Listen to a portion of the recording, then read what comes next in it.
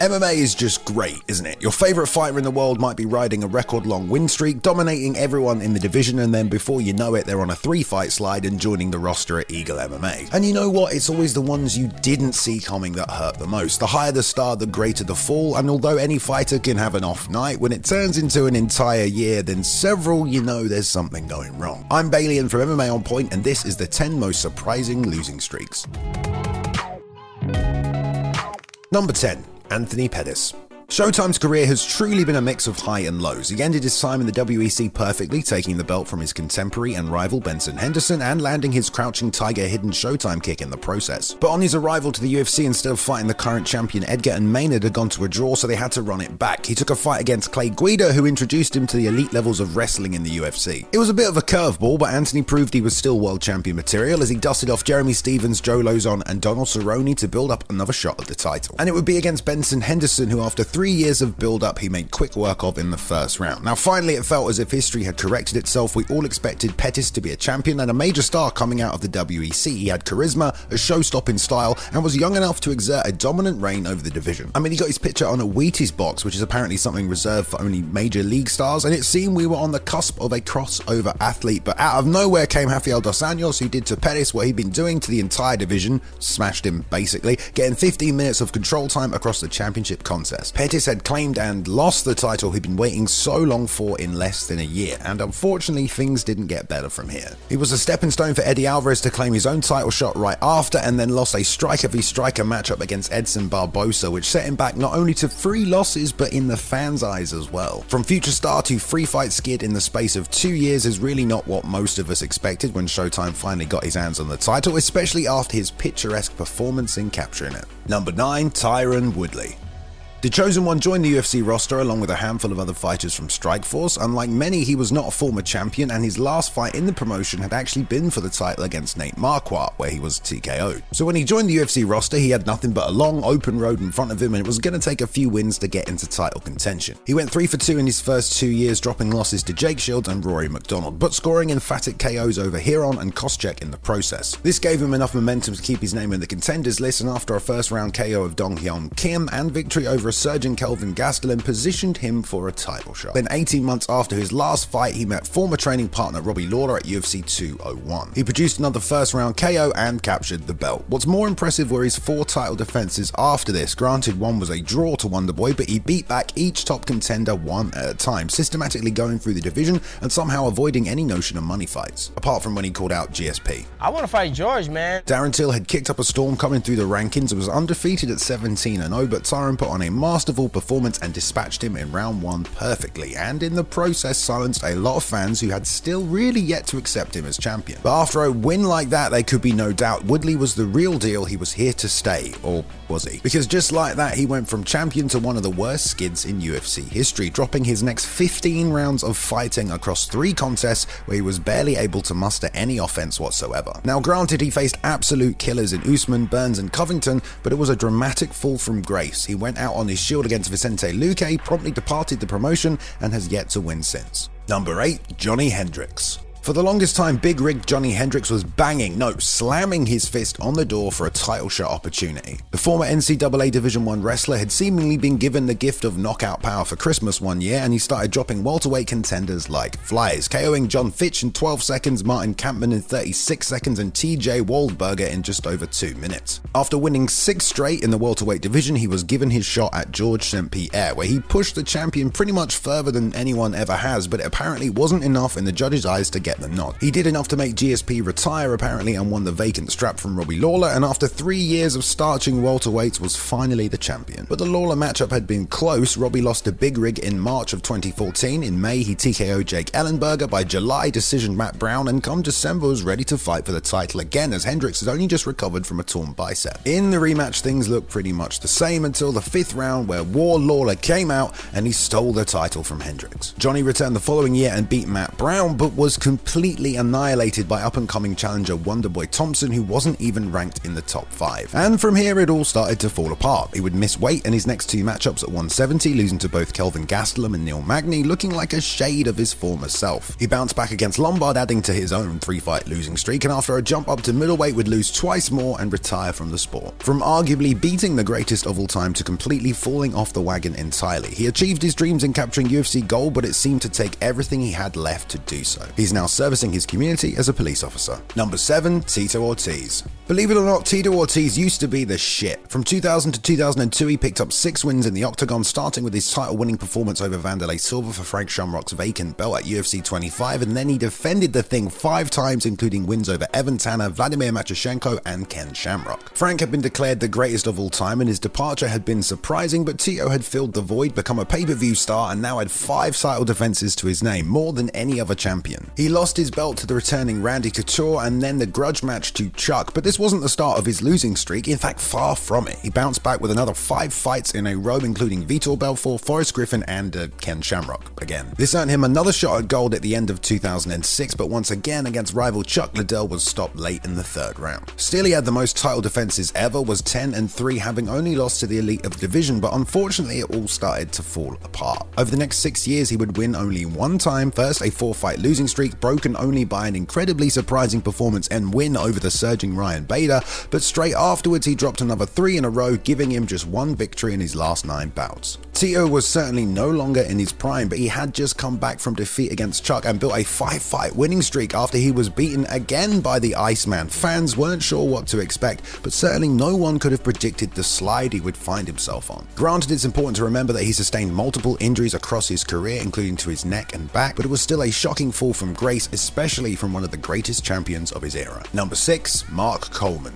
At one point in time, Mark Coleman was bigger than your school bus, quite possibly on a diet of horse meat, and after beating Dan Severn at UFC 12, was the undefeated and first UFC heavyweight champion of the world. Some of you may not have seen him fight, but you can get the idea just by looking at him. At a time in the sport where bigger was better, Coleman was the king of sitting on top of you and trying to paint the canvas a bloody crimson with your own bodily fluids. He was a wrecking ball of pain and destruction, stood undefeated at 6-0, and it honestly looked like no one on the planet was going to be able to stop him. But 5 months after he won his UFC title, he defended it against kickboxer Maurice Smith, and things all went to plan. He got the takedown in 20 seconds and began using them old school UFC tactics, mainly headbutts, I'm not gonna lie. Then after spending 9 minutes on the canvas, Smith finally found a way out while the exhausted Coleman could barely stand up. This grueling affair continued for 21 minutes, and when the decision was read, there was a new heavyweight champion. Unbelievable. But surely it was a fluke. Coleman gassed. It wasn't gonna happen again. Well, in another fight that went longer than 10 minutes, Pete Williams managed to weather the storm and land a heat-seeker of a head kick to switch off the lights, and right after that, Pedro Hizzo dragged his next contest into deep waters, outworking Coleman and handing him his 3rd straight loss in a row. It was shocking to say the least. What fans had thought would be a dominant undefeated champion had lost 3 fights in a row. From here he went to Pride, where he would lose again, making it 4,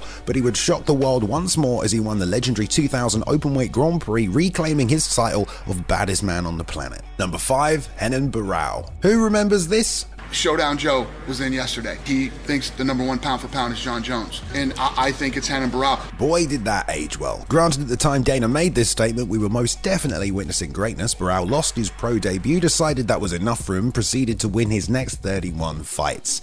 Yeah, the man was undefeated for damn near 10 years, having fought mostly in Brazil, a bit in the WEC, but upon his arrival in the UFC, absolutely tore through the division. Having arrived in the WEC late, not many US fans really knew much about Barão. Faber and Cruz had been doing the Ultimate Fighter, and for the most part the new UFC bantamweight division was all about the alumni from the WEC. But after a fight of the night win over Brad Pickett at UFC 138, fans began to take notice. After a fantastic season 15 of tough, Cruz had to pull out of his title fight with Faber due to injury, and so Uriah met the Baron at UFC 145, where he won a decision and the interim title. Then went on to defend the interim belt twice. Yes, I know, the UFC have done that before as well. In fact, actually in this case it made sense as Cruz was still injured, and when it appeared he wasn't coming back, they TJ booked Faber and Barao once again, this time for the actual bantamweight title, which Hennen happily claimed. Now 31-1, undefeated in 10 years, 30-fight winning streak, he was declared by Dana to be the pound-for-pound greatest fighter on the planet.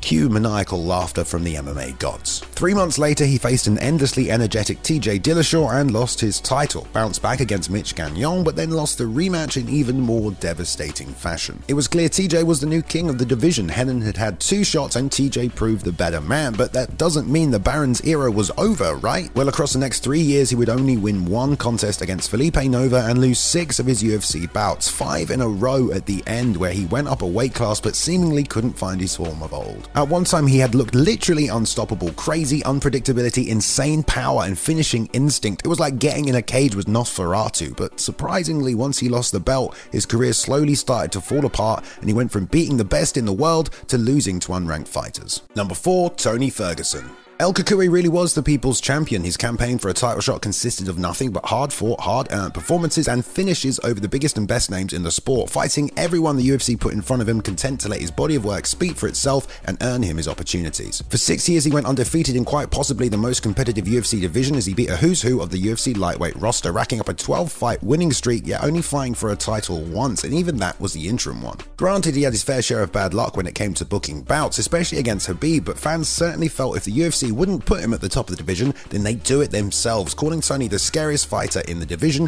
champ shit only. But after 6 years of wars, his battle with Justin Gaethje at 249 for another interim strap would prove too much, as he was beaten across 5 rounds until the ref mercifully stopped the contest, it being clear Tony wasn't about to quit himself. It certainly wasn't pretty. The fight had sort of come together at the last moment in the midst of a pandemic, and Tony had done a double weight cut, as a month earlier he was supposed to be fighting Khabib, and after it was cancelled, decided to make weight anyway. Fans were still optimistic about his title chances, about finally seeing Khabib Ferguson, but they couldn't ignore how battle-worn he had looked by the end of the Gaethje contest. He would go on to lose his next 2 fights to complete savages and Beneil Dariush and future champion Charles Oliveira, but he also didn't look like himself, was unable to get any offense going, and was just run over in both fights. Perhaps he can still bounce back, but from 12 wins to a 3-fight skid certainly was surprising.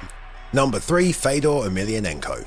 Who's the greatest of all time? Well, ask an MMA fan pre-2010 and probably 95% of your answers would have been the last Emperor Fedor Emelianenko. Let's not forget he was at one point 31-1, essentially an undefeated Russian heavyweight knockout artist who had beaten a who's who of MMA contenders around the globe. Everyone expected him to join the UFC so we could really see where he stood on the pound-for-pound list, but he instead joined Affliction, which fell through in a bit of a shit show, leaving him one choice: the UFC? No, the famed Strikeforce, but a chance for Fedor to prove he's the greatest, to win a belt on another promotion, to compete in the US and further cement his legacy. Only no, none of that happened. Instead, we were all frankly pretty surprised at what went down, unless you're Dana White, apparently. After a successful debut against Brett Rogers, he was truly thrown to the lions, and against BJJ ace Fabricio Verdum, he dropped him in 30 seconds, followed him to the ground and tapped to a triangle. But hey, it was a submission, a quick contest, the win streak was over, but Fedor was still the greatest, right? Well, that became a little harder to believe after his next contest, where the Sasquatch Antonio Silva mounted him, dropped sledgehammers, and at the end of the second round, the doctor waved off the contest due to Fedor's eye completely closing. That was hard to bear, but it wasn't a finish until he met Dan Henderson in a chaotic matchup that saw the last Emperor put out for the first time. 3 straight losses after 10 years of being unbeaten. It was without a doubt surprising, but his career bounced back as he continued to fight, but that losing streak became the downfall of an empire. Number 2, Cody Garbrandt. The first 4 years of No Love's career follow a completely different trajectory to the last 4. He made his pro debut in 2012, went 5-0 before joining the roster in 2015, then after 4 more wins in less than a year, received his title shot against the 8-year undefeated Dominic Cruz and put on quite literally one of the best single performances in MMA history to claim UFC gold. Now that's a crazy 4 years. He was the 10-0 undefeated bantamweight world champion, but his rivalry with TJ Dillashaw would prove to be his undoing. His desperation to land the killing blow saw him get TKO'd in their first contest, and then an immediate rematch saw pretty much the same result 1 year later. But things weren't over for Cody, he could still bounce back. But then he was caught again against Pedro Munoz, came back with a Hail Mary shot against Rafael Assunção, and proceeded to lose his next 2 contests. And in those next 4 years lost his belt, lost twice to his rival, and lost 5 of his 6 fights. This left him in a spiral that continued downward until we got here, 4 years after he won the title and on the verge of being cut from the promotion. It's not often we see such a quick rise to UFC champion, less than a year, let me remind you, but it's also not often we see such a dramatic fall. Cody still has time to try and figure out how to bounce back in his career, but after seeing what he's capable of, it was undoubtedly a surprise. Number 1, BJ Penn.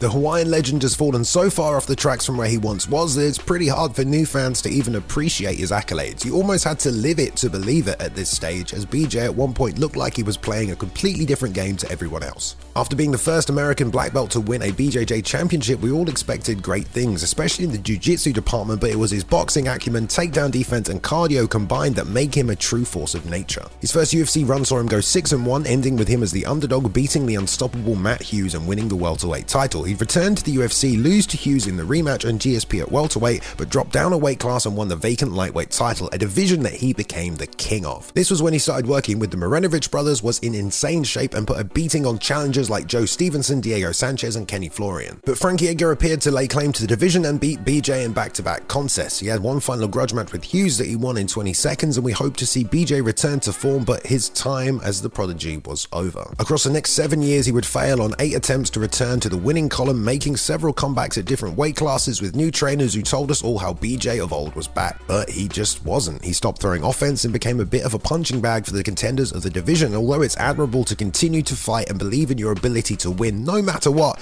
it certainly was both surprising and sad to see the greatest lightweight at the time slowly fade away. A big shout out to Luke Taylor for editing this video. You can find him and some of his amazing artwork on Twitter at cool2me_.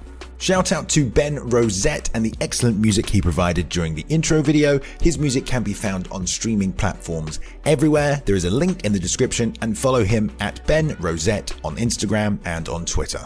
Thank you very much for watching, everyone, today. Please go ahead and like and subscribe if you did enjoy the content. We upload at least 3 videos every week for your viewing pleasure. Go ahead and leave a comment below if you want to join in the discussion, and follow us on Twitter at MMA On Point and myself at Balian_plays. You can now jump in and join the community Discord as well if you want to continue the discussion further, and I hope you've enjoyed yourselves. I'll see you in the next one.